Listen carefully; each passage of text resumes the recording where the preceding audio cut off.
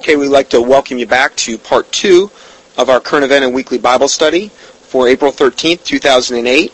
And we ended talking about this new movie called The Bloodline, and how that relates to the Da Vinci Code. And we're talking more about the Da Vinci Code right now to give some reiteration to the first part of the movie about Bloodline, to see how this deception is being perpetually put out there to deceive the masses. I'm going to reiterate the last 3 questions and go into this next part in regard to Da Vinci's art. Okay? Is there something called the priority design? How did it get this information in regard to this hidden occult art that's in particularly the Last Supper? And what does it have to do with the legends called the Holy Grail? Well, we're going to talk now about the secret Gospels, which are a critical part of the lie. At this point, the book raised a very interesting and false issue. Now, this is the Da Vinci Code by Dan Brown, that there are secret Gospels which have remained buried for centuries. Okay, now we've talked a lot about this in the past as well. These are the ones that totally attack, and these are the reasons that if these did exist when, the Bible was being put together, obviously they would have been rejected because there's so much heresy in them. These Gospels contain information that Mary Magdalene was a favorite of Jesus and that Jesus kissed her repeatedly on the mouth. These secret Gospels. Okay? I don't even like saying that, but that's the lie that's perpetuated. One of the interesting ideas, now see, if you can just even prove that one thing, you can pretty much throw the Bible out the window. Because then people start to think, well, Jesus was this and Jesus was that, and he really wasn't a great man, and this and that. One of the interesting ideas is that she was both married to Jesus and had his child. After the crucifixion, she fled from Jerusalem with the help of her friends and sailed to what is currently known as France. She and the child went to France. These descendants married into the French nobility, formed the Priory de Zion.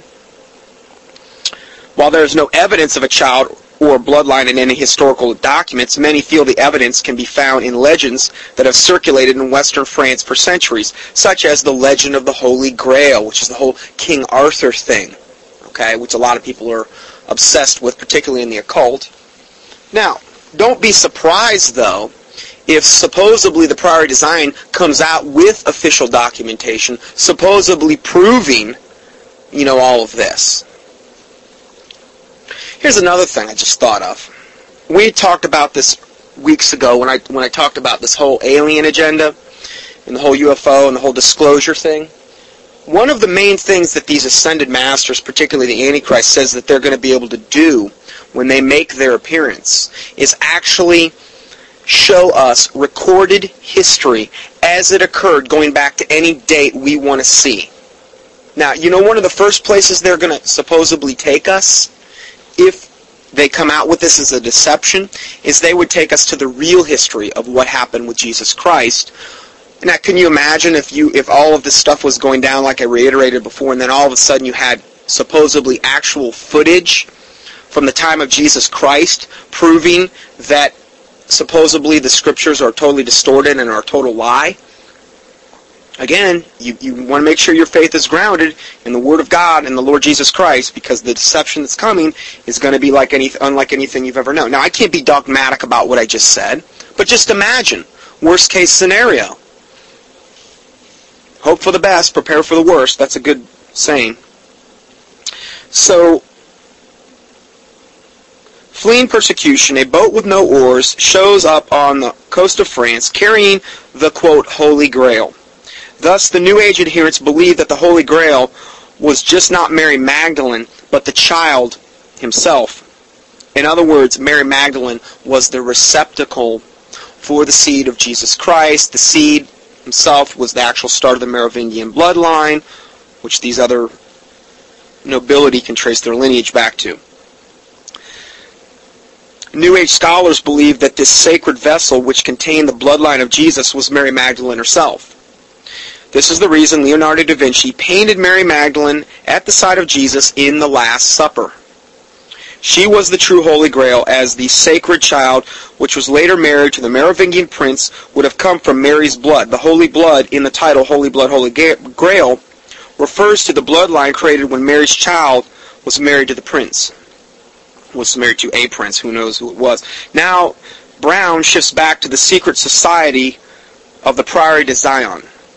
The Merovingian bloodline traces back to Jesus and his descendants. Mary Magdalene and the child she bore. The bloodline was threatened by the Catholic Church, so the truth had to be hidden. The Priory de Zion was assigned to protect the information about this bloodline. See, they were these wonderful people working behind the scenes against the mean old Catholic Church. At this point, you might ask the question, why couldn't the truth just be publicly told during the medieval ages? Well, orthodoxy would not permit it. It would not tolerate a married Jesus. The truth was too dangerous to tell openly, as the church had always reacted with violence. Of course, the church referred to here is not the genuine Christian church, but the Roman Catholic Church. Now let us discuss the secret Gospels in detail, as the entire New Age movement, including Dan Brown, clearly place much credence in these most unbiblical accounts. Hidden in Egypt for centuries, these secret Gospels have recently been discovered. Do they tell us anything of the relationship between Jesus and Mary Magdalene? The Christian Bible has large holes in the story of the life of Jesus. Is that what they're trying to say? It has large holes in this. Oh, okay. In other words, the early years most likely is what they're trying to telegraph to us there. The church ordered all secret Gospels destroyed and did destroy all but one copy. This one copy remained hidden in Egypt until about 50 years ago. The Megamantic scrolls described an alternative history of the story of Jesus and Mary Magdalene. If the church went to such great lengths to hide and destroy these other Gospels, it must be assumed that the story they told would be very explosive. The names of several other Gospels are named, supposedly all a part of this copy discovered in Egypt 50 years ago. These names are the Gospel of Thomas, the Gospel of Truth, should be the Gospel of the Lie, the Gospel of Philip, and the Gospel of Mary Magdalene, my personal favorite. And you know the one I like best is the Gospel of Judas Iscariot. There really is one. They discovered that one too. And in that one, basically it says that supposedly Judas Iscariot wrote it. Now, that would have been a really tough thing because he would have had to have wrote it in like a day. Or how long was it till he killed himself after he betrayed Jesus? That would have been a kind of a rough one to write. He would have really had to have the typewriter going at full speed. But yeah, in that one he portrays himself as actually he worked with Jesus in order to betray Jesus. He was actually the only disciple that was really right with Jesus, because Jesus knew he had to be betrayed, and so he contracted with Judas Iscariot to do this, to sell him out, for the 30 pieces of silver, the whole 9 yards. And it was all prearranged through Jesus ahead of time. That's how he portrays himself. So anyway, it's just crazy. Now, these Gospels that I just mentioned are called the Gnostic Gospels. Now remember, the word Gnostic means hidden occult knowledge. So these Gnostic Gospels had special knowledge of Jesus, not permitted for the masses. The parchment that says Jesus was affectionately kissing Mary Magdalene is damaged. The scroll that says Jesus was kissing Mary Magdalene on, and then it ends, could have been kissing her hand. Okay? But supposedly, this made his disciples very jealous. I almost don't even like talking. This is so stupid. Really. But this is how they're portraying this. The implication that Jesus was kissing Mary Magdalene inappropriately, the Gospels of Philip call Mary Magdalene his companion. Further, in the Gospel of Mary Magdalene is presented as a very powerful figure in the early church movement. And, that really would line up with the rest of the Bible as far as, the women being in subjection, these types of things. So, in other words, these are corrupted, leaven, devil counterfeits. Okay, that's all they are. That's why it never made it into Scripture. When Peter asked Mary Magdalene to tell the disciples anything the Savior told her, Mary responded, now this is from one of these, I think the Gospel of Mary Magdalene. She says, I will tell you that which he hid from you. She then tells Peter that Jesus appeared to her in a vision after his death and spoke to her. Andrew objects and saying he does not believe her story. Peter then interjects, surely Jesus didn't love a woman more than us. Mary then cries and says, Peter, do you think I made all this up? Oh, that was profound. So that's one of the quotes from one of these Gospels. Oh, I'm convinced now. Where do I sign up? Hook, line, and sinker, Then it says, how did Mary Magdalene fall from favor? Mary was a victim of a power struggle between men and women in the early church. Oh, it's a whole feminist thing now. As the church became dominated by men, the male hierarchy, Mary Magdalene posed a threat to this male leadership. The male-dominated hierarchy was threatened. Oh, I bet you Oprah would love this. How different our perception of Jesus would have been if he had a wife. After all, history books are written by, now, in other words, they go on to say that, history is only written by the winners. The winners of a particular conflict. Which is pretty much true. During a recent interview, Dan Brown was asked, why do you think your novel has touched such a nerve? His answer, the mysteries of spirituality, of the origins of our religions, are topics that resonate at a very deep level. Boy, isn't this profound. At the very core of the human psyche, in fact. Whether you agree or not, the topics are now on the table, and we are talking about them, topics for centuries which have been taboo. That's a quote from Dan Brown. Mary is presented in these secret Gospels in a very powerful way. You get to talking only of Mary Magdalene, you lose the more important point that 20 centuries ago, we had a very great religious leader named Jesus of Nazareth who broke through barriers of cultural bias, who had among his disciples and his closest friends women, who didn't just go around to get the tea and sweep up after the boys left. She was very much an apostle, a companion, a spokesperson for Jesus, and his gospel in his Gospels as any of the men were. Oh, is that so? Wow, I guess, they've got it. We're just finding out the truth now. Even though the Bible says that in the end times, God is going to send a strong delusion. And that, many are going to be deceived. If it were possible, even the very elect. Of all times we should be on our guard for false information, now is the time that we should be on guard. Going further with this article, it says, thus the Da Vinci Code rewrites history, substituting the humanist, Gnostic gospel, which glorifies the goddess, Mary Magdalene.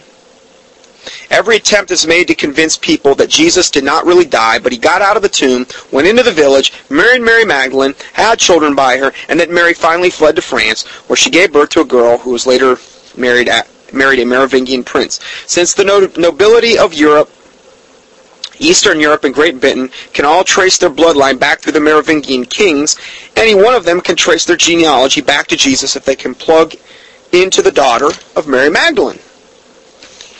Now, let's talk about Gnosticism according to satanic doctrine. The name Gnostic means wisdom or knowledge and is derived from the Greek gnosis.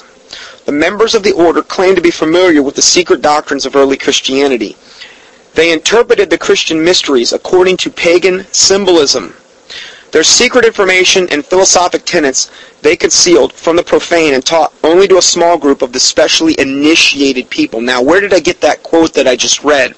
I got it from The Secret Teachings of All Ages by Manly P. Hall, 33rd degree Mason. Salt referenced, in other words. So, in other words, Manly P. Hall, one of the most highest Freemasons in the last 100 years, is basically telling us that, this secret Gnostic wisdom was actually only taught to this few initiated people regarding the true origins of the Christian religion. This article goes on to say, Jesus taught his principles quite openly, though. Listen to him explain. In other words, Manly P. Hall say, no, it was only taught to this select few. Because, see, these occultists have to always feel special. They always have to feel like we're the ones that have the special occult knowledge, and you can't have it. Because we're the smart ones, and you're the dumb ones. And Lucifer has chose to reveal to us these things, and you can't have it. And we rule over you because you're the sheeple people. I'm translating here, okay? Basically, this is what he's telling us. While Jesus taught things openly. John 18:20 says, Jesus answered him, I spake openly to the world, I ever taught in the synagogue and in the temple, whether the Jews always resort, and in secret have I said nothing.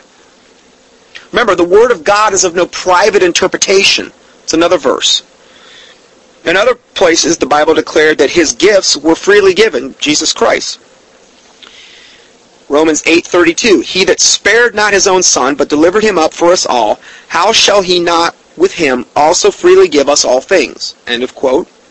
1 Corinthians 2:12, now we have received not the spirit of the world, but the Spirit which is of God, that we might know the things that are freely given to us of God. End of quote. However, the kingdom of Satan is not freely given. Rather, the secret doctrines comprising the devil's kingdoms are always hidden from the public, given only to the select few. For this reason, these nefarious doctrines have always appealed to the inherent snobbish nature of prideful man. Exactly. Since most natural leaders are very proud of themselves, this appeals to their pride. That they will know things hidden from the profane or the average person. This technique has been successful in attracting unredeemed men to secret societies in every era of time, probably since the beginning of time. Here, Masonic author Manly P. Hall has just told us that Gnosticism, concealed from the profane and taught to only a small group of those specially initiated persons, this fact makes them an occult secret society before you ever get to their blasphemous doctrines. Notice also that the Gnostics claim to know secret doctrines of Christianity. So see, we that study the Bible, we've really missed out on the boat for centuries. See, it's actually these occultists, these high-level occultists, actually know the real truth about Christianity. Okay, so therefore they feel as though they have, the preeminence and the power over us in that regard too, and they feel better than us. Always Satan entices the unsaved with promises that Christianity contains secret doctrines, as this is the way of getting around the bold truth of the Bible. Just as Satan whispered in the ear of Eve, did God really say that? Or yea, hath God said? So he is whispering in the ears of the members of these secret societies, did God really say that? Or saying to the elect few, these are doctrines hidden from the masses that God knew he could not reveal to the common people. Therefore, Satan's trying to make them feel special and better. And you know what? It revolves around pride. And remember, pride goeth before a fall, and a haughty spirit before destruction. Okay, so who does God consider? The Bible says, to this man will I look, to him that is of a contrite spirit, that is humble and trembleth at my word. That doesn't sound like somebody who's full of pride to me. Okay? But again, it appeals to these prideful people. Thus, occultism has secret doctrines and secret gospels and the secret years of Jesus Christ, all given in order to circumvent the true meaning and teachings of the Holy Bible. Now, how do we know they're false? Because we know the Word of God is pure, we know the Word of God is true. And if we have another gospel, the Bible says if any man, even an angel, come preach another gospel, let him be accursed. And it says it again in the next verse. Okay? If it doesn't line up with the Word of God, then it's not the Word of God, and it's of Satan. And these other gospels, although there may be some things that partially confirm things in the Bibles, it's got so much other leaven, and a little leaven leaveneth the whole lump, we can throw, in this case, the baby out with the bathwater. Particularly when you start talking about the canon of Scripture. Finally, notice that Gnostics interrupted true Scripture according to pagan symbolism. In other words, they reinterpreted key Christian doctrines according to their satanic pagan beliefs and doctrines, which is a dastardly practice known as syncretism. Their symbolism thus reflected these pagan beliefs.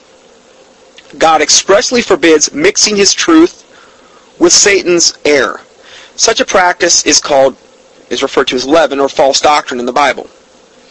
And remember, the Bible talks about in Galatians 5:9 that a little leaven leaveneth the whole lump. Okay? Now, leaven is also warned about as sin, but it's also warned about as false doctrine. Jesus even warned his disciples. He said, beware of the leaven of the Pharisees and the Sadducees, which is their false doctrine, okay? Because the Pharisees and Sadducees had brought in all kind of extra biblical doctrine, just like the Jews have done today with the Talmud and the Kabbalah, all these extra biblical interpretations of things that many times diametrically oppose the Word of God. And guess what? It's like any other cult. If you have, like the Jehovah's Witnesses or the Mormons or these types of things, and they've got all of their books, okay?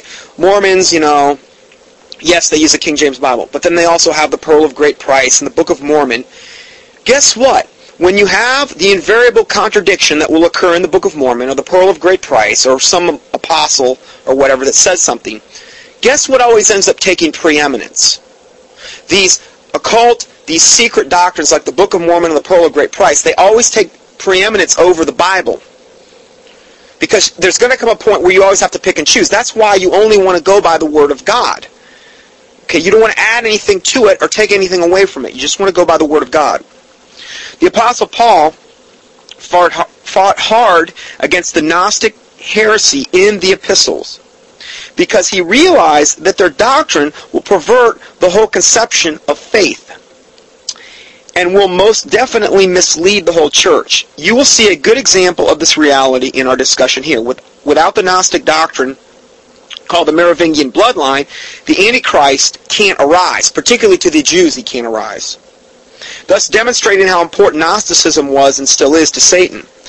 Now let us look go back to the 33-degree Freemason, Manly P. Hall, for more information about Gnosticism. He says in the same book, Simon Magus, the magician of the New Testament fame, is often supposed to have been the founder of Gnosticism. End of quote. Now this is hot news indeed. Simon Magus was the founder of Gnosticism, which really isn't the truth. And Gnosticism existed you can go back to the ancient Babylonian mystery religions that Nimrod and Semiramis started to find Gnosticism. But Manly P. Hall says this. We meet Simon Magus as he is thrust into a conflict with the apostles Peter and John. In fact, Simon was a sorcerer, most likely a practicing Satanist, and when he saw the apostles performing miracles he knew he could not perform, he assumed that they were performing these miracles by exercising a higher degree of occultism than he knew. This was the same error the Pharisees made when they viewed Jesus performing his miracles, as they assumed he was drawing his power from Beelzebub, one of the chief princes of Lucifer. And that's done in Mark 3:22, Luke 11, Matthew 12. Jesus condemned this idea so strongly he created a new unpardonable sin. This was the blaspheming of the Holy Spirit, which is essentially attributing something that, at that particular time Jesus Christ did via the power of the Holy Spirit. Because remember, Jesus Christ had the Holy Spirit without measure, according to the Bible. The miracles that he did were done through Jesus Christ by the power of the Holy Spirit, and he did these things. So when they said that he did these miracles through the power of Beelzebub, that was blaspheming the Holy Spirit, and that was considered the unpardonable sin in the Bible. Now, after Simon the sorcerer believed and was baptized in Acts 8:9-13, he offered to buy the occult knowledge by which the apostles were performing their miracles. To which Peter boldly replied, Thy money perish with thee, because thou hast thought that the gift of God may be purchased with money. Thou hast neither part nor lot in this matter, for thy heart is not right in the sight of God. Acts 8:20-21. Therefore, even though Simon had believed and was baptized, his heart was still not right with God. Many Bible scholars believe Simon's repentance and profession of belief was never really genuine, but only undertaken so he could get closer to the apostles to learn the source of their secret powers. Tradition states that Simon went back to his old ways after failing to secure the source of the apostles' power. Now, this is from a guy named Adam Clark's commentary. He said, however favorably this or any other scholar may speak of Simon, he is generally supposed to have grown worse and worse, opposing the apostles and the Christian doctrine, and deceiving in many cities providences by magical operations. Now, again, I can't verify that, but this is just a historical tidbit there. Now this may be correct, for here we see the most authoritative Masonic author of the 20th century, Manly P. Hall, stating that Symmes Magnus was a sorcerer, was the founder of the secret societies known as Gnosticism. Again, that's a little bit of conjecture there. They're saying a lot of evil things about Jesus Christ, too, that aren't true. Okay, not to compare Simon with Jesus, but I'm just saying it's an example. So again, I won't get too dogmatic about that type of information. Now, let us examine some of the tenets of Gnosticism so you can appreciate the terrible manner in which it seeks to damage the precious simple faith that we have in Jesus Christ our Lord. You will see how terrible the influence of one man can have on one who gives himself up to the power of the evil one. For Simon Magnus developed a very slick counterfeit Christianity, creating doctrines that will enable the Antichrist to arise. And again, that's a little bit of conjecture there, but he may have had something to do with it. Then he goes on to say, truly some men have great power beyond their grave. And that's true. I mean, you look at guys like Aleister Crowley. You look at guys like Nimrod. I mean, look at the starting of the Babylonian mystery religions. Semiramis, Tammuz, power beyond the grave. See, this is why it's very important what you do in this lifetime, because the seed that you plant in this lifetime will typically continue to bear fruit even after you're gone. So that's something very, very important to think about. Now, we're getting now to the end times where, that's going to come to an end as well, but it's very important to keep that in mind. So, again, we can go back to these Gnostic doctrines. Another quote from Manly P. Hall. This is, again, from the book The Secret Teachings of All Ages. He says, the Gnostics were divided in their opinions concerning Demergus, or the creator of the lower worlds. That's who Demergus was. One group of Gnostics was of the opinion that Demergus was the cause of all misery and every evil creature. Some Gnostics were of the opinion that the Jewish god, Jehovah, was Demergus. This concept, under a slightly different name, apparently influenced medieval Rosicrucianism, which viewed Jehovah as the Lord of the material universe rather than as the supreme deity. Now, can you imagine the blasphemy inherent in this doctrine? In this belief, the Gnostics fulfill Bible prophecy, beliefs that the Antichrist would present to the world. They place the Almighty God, Jehovah, into the ranks of an inferior God who just created the lower worlds. What does the Antichrist prophecy foretell? Okay, now let's go to Daniel 11:36. Okay, so let's read Daniel 11:36 and verse 37.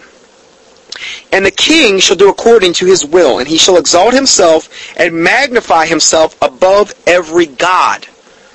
Okay, this is the Antichrist here. He's going to magnify himself above every god. Remember, he's going to go into the temple and proclaim himself to be God, which is the abomination of desolation that takes place at the midpoint of the tribulation, the midpoint of the 3.5 years. And then it goes on to say, and he shall speak marvelous things against the God of gods, and shall prosper till the indignation be accomplished, for that is determined. And remember, he's going to prosper. The only reason he's going to prosper is because the Lord has given him this short time. Remember, God's sending the strong delusion. He knew this was going to happen. It's prophesied in Scripture. The book of Revelation and Daniel clearly outline this. So this isn't taking God by surprise. Then in verse 37, neither shall he regard the God of his fathers. Now, this is how we know he's going to have to trace his lineage back to King David. Because the God of his fathers, this is implying the Lord God, okay? Or at least he's going to appear to be able to trace his lineage back to this, okay? Neither shall he regard the God of his fathers, nor the desire of women. Now this is indication that he's most likely going to be gay. Which, if you think about it, if you were going to have the most defiled creature that ever walked the planet, he's not going to be heterosexual. Everything about him is going to be defiled. Nor the desire of women, nor regard any god. For he shall magnify himself above all. He is going to be the quintessential essence of pride. Of course, the Freemasons teach that this very same thing about Jesus, except they go one step further to say that an inferior God created Jesus. Listen to Albert Pike. Now this is from, Albert Pike, the Confederate war general, the highest-ranking Freemason of the 1800s, wrote Morals and Dogma, which is like the Bible for the Freemasons. He's the only Confederate war general with an actual statue of himself inside the city limits of Washington, D.C. Remember, Confederate war general. Okay, they honor their own. This is from Morals and Dogma, page 563, from the chapter Teachings of the 26th Degree, the Prince of Mercy. Remember, there's 33 degrees they go through, and I believe he's got a different chapter for every degree. Now, another thing about this Morals and Dogma, I had a guy ask me this the other day, because I had quoted from it, and I had quoted from the esoteric version of Morals and Dogma. There's two versions. There's an esoteric, and what was the other one? Exoteric. The exoteric is the typical one, if you do read it, which most Freemasons have no idea what even the exoteric is. And it's kind of like the Bible of the Freemasons. But the exoteric is the watered-down version. The esoteric one, which is incredibly, incredibly hard to find, is the one with the really secret, heavy-duty occult knowledge. See, even within occult societies, they hide the really heavy-duty occult knowledge from the lower levels. That's why Albert Pike says in Morals and Dogma, in the esoteric version, that we say and that you repeat this to the 30th, the 31st, the 32nd, and the 33rd degree Freemasons, that we worship a God that essentially is Lucifer. Lucifer is our God. Okay? And the quote from that is in a tract that Chit produces. Unfortunately, they do not produce... I don't think they produce the tract anymore at all. It was called The Curse of Baphomet. And it was a really good quote where it had Albert Pike in there actually saying this, and it gave you, the whole where the quote came from and the whole 9 yards. And it showed a picture of Albert Pike too. Scary looking dude. But anyway, going further, this is from Morals and Dogma, from Albert Pike. Communicating movement to chaos. She, Mother of the Living, produceth Lau-Da-Boath, the Demergus, the agent of the material creation, Labadoth, to become independent of his mother, and to pass for the Supreme Being, made the world and man in his own image. The image of Labadoth reflected upon the matter became the serpent spirit, Satan, the evil intelligence, Eve, created by the Labadoth.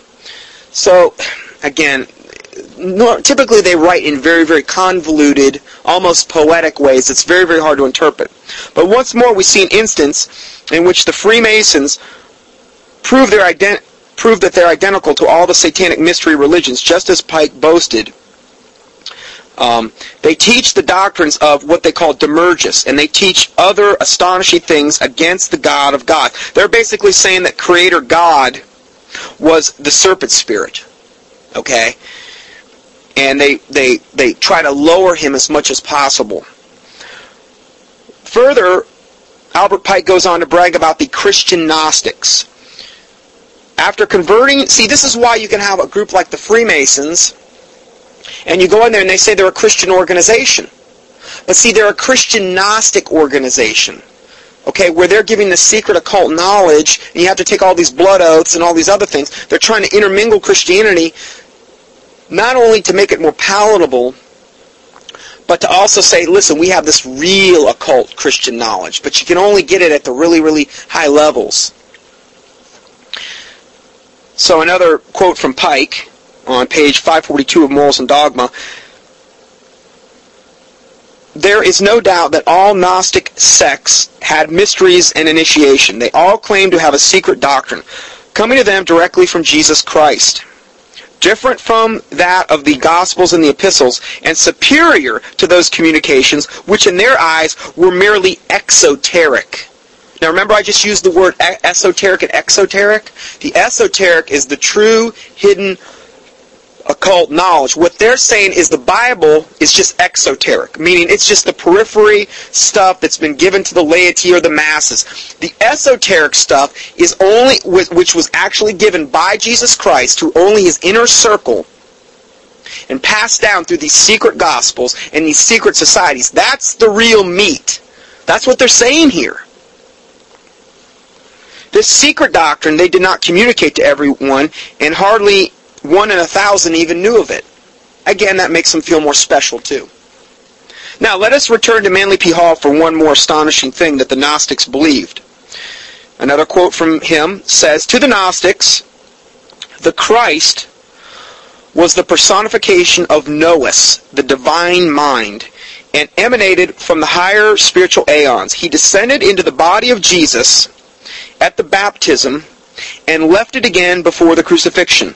The Gnostics declared that Christ was not crucified, as this divine Nous could not suffer death, but that Simon the Cyrenian offered his life instead, and that the Nous, by means of its power, caused Simon to resemble Jesus." Oh, give me a break. I mean, you talk about grasping at straws. Well, this teaching is most definitely Antichrist, for it separates Jesus' physical body from his spirit. Here it's called the Christ consciousness spirit. Returning to Albert Pike, we see that the Freemasons teach the very same false doctrine. Jesus the man, according to this leaven, did not realize he was the Messiah until his baptism. When the dove descended from heaven, that he was the symbol of the Christ consciousness had come upon him and realized he was the Jewish Messiah. However, this Christ consciousness spirit left him before crucifixion. Once again, this is the Antichrist teaching. Now, if we go to 1 John 4:3. Okay, so let's start at verse 1 here. 1 John 4:1. "Beloved, believe not every spirit, but try the spirits, whether they are of God, because many false prophets are gone out into the world." That's what we're talking about today. Now, how do you try the spirits? Well, the best way to try the spirits is comparing it to the Word of God. That's why everything that I do on a weekly basis here always goes back to, okay, how does this line up with the Word of God? Is it confirmation of the Word of God, or is it diametrically opposed to the Word of God? If the Word of God is your standard, then, it's easy to do that. Remember, the Bible says, if the foundations be destroyed, what can the righteous do? You have to make the Word of God your foundation in order to do this properly. Verse 2, "Hereby know ye the Spirit of God.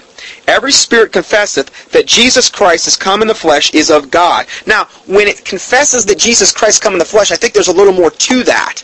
There's a little more to just confessing they come in the flesh. It's actually what is imparted and what is encompassed in that statement also is that believing that if Jesus Christ came in the flesh, you believe his doctrine as well.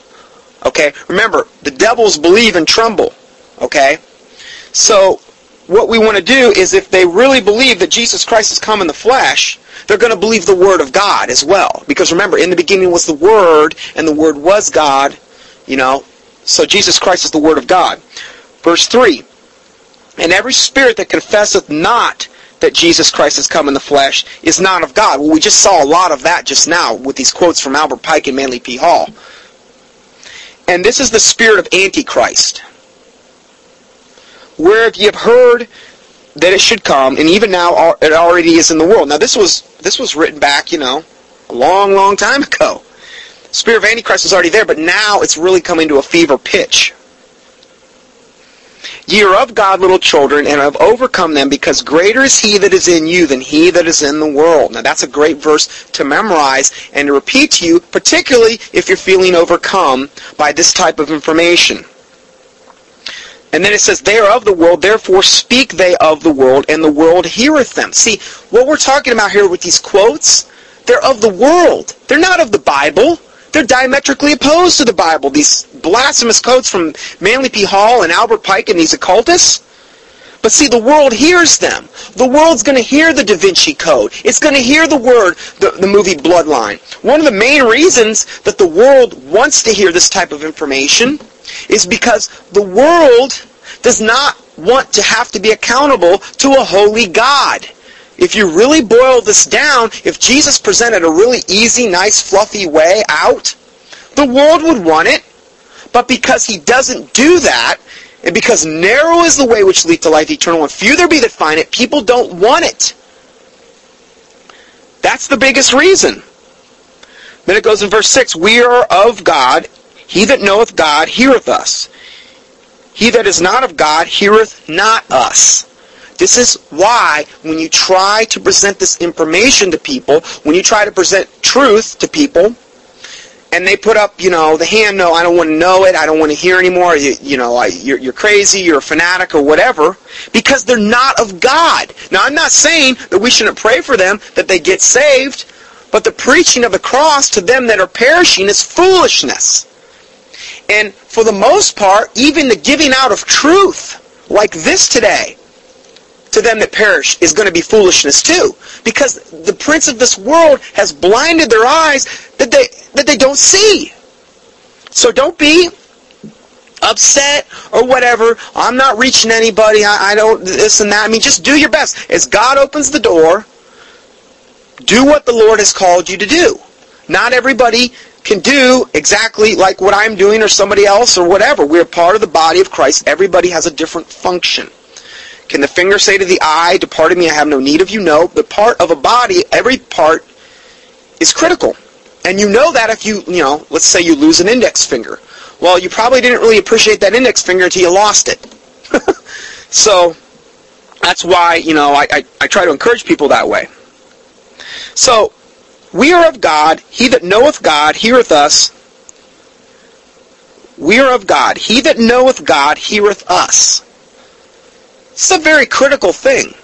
Remember, you shall know the truth, and the truth shall make you free. If you continue in my word, then you are my disciples indeed, and you shall know the truth shall make you free.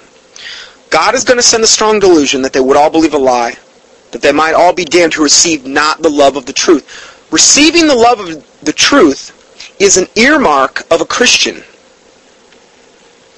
I have a really hard time with people that call themselves born-again Christians totally closed to truth, to obvious truth like this, that are totally, warm in a pew week after week, thinking that, everything's going to get better and better and better, that they're not going to have to suffer a lick, that their faith isn't going to be tried, they're bearing no fruit of the Spirit, love, joy, peace, long-suffering, gentleness, meekness, goodness, faith, temperance, nothing there at all, no.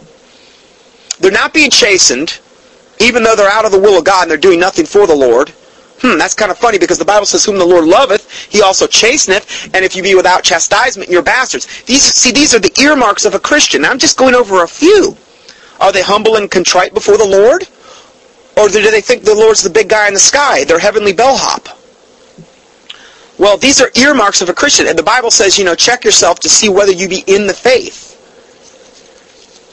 So, I wouldn't want to be in that position. We need to be humble and contrite before the Lord. Pray for the fear of the Lord in our life. So, we are of God. He that knoweth God heareth us. He that is not of God heareth not us. If I'm up here putting out truth on the internet, and I have somebody arguing with me over the most elementary of things in regard to some issue, like today what we're talking about, and they don't hear me, or they don't hear truth, not just me, but anything, or they want to start giving me all these extra biblical interpretations of what the Bible really means, I have to really question if they're ever saved, if they've ever been saved. I really do. Not because I think I'm Mr. Smarty Pants and I have the preeminence, but if you're of God, you're going to be receptive to the truth. It doesn't mean you might not kick and scream at first. It doesn't mean you're just, if you've been, deceived for a long time and all of a sudden you hear truth and it's kind of traumatic to you, but you're going to eventually come around. You're not just going to want to have a desire to stay in deception and to be deceived. Then it goes on to say, hereby know we the spirit of truth and the spirit of error. So, those are just some good things to bear in mind. In conclusion to this article, it says, now you firmly know that Gnosticism is clearly the spirit and the doctrine of Antichrist. Keep this in mind as you contemplate the fact that this book and this movie positively quotes the Gnostic Gospels in their strong desire to prove the Merovingian blood genealogy that will allow the Antichrist to arise. So, everything that we said today is ultimately very, very important to understand, at least to understand the concept of, in order to arm yourself with this knowledge, to guard yourself against the deception that's coming. Thus you can see the importance of Dan Brown's book and the movie by the same title, The Da Vinci Code. People by the billions have to believe this lie before the Antichrist can arise to deceive many, yea, the whole world. The world stands at the cusp of the appearance of the man of sin. And I'm going to go ahead and end there for today. And we'll go ahead and close it out in a word of prayer. Heavenly Father, we do thank you for this time that you've given us, Lord God in heaven. We praise you, Lord God, for your goodness and your mercy. I do pray, God, that your truth would go forth, Lord God, wherever your word is being preached, wherever your truth is going forth worldwide, that you would bless it, Lord God, that you would set the captives free, that you would give them eyes to see, ears to hear, and hearts to receive. Lord God, that the fear of God would be upon us, upon the body of Christ, upon the unsaved, Lord God, that need to get saved. I pray, Lord God, that fear, that godly, holy fear, would drive them to repentance. Father God, in the name of Jesus Christ, we are nothing apart from thee. And I do pray, God, for your humility, and that we would have contrite spirits before thee, Lord God, that you would use the body of Christ mightily, Lord God, not for ourselves, but for your glory, for the sake of the souls that need to be saved, that you would forgive us for any and all sins that we've committed in any way, shape, or form, Lord God, that the blood of the Lord Jesus Christ would cleanse all of our sins, that you would cleanse us from presumptuous sins and secret faults, that they would not have dominion over us, and that the words of our mouth and the meditations of our heart would be pleasing in your sight, O Lord, our strength and our Redeemer. In the name of the Lord Jesus Christ we pray. Amen.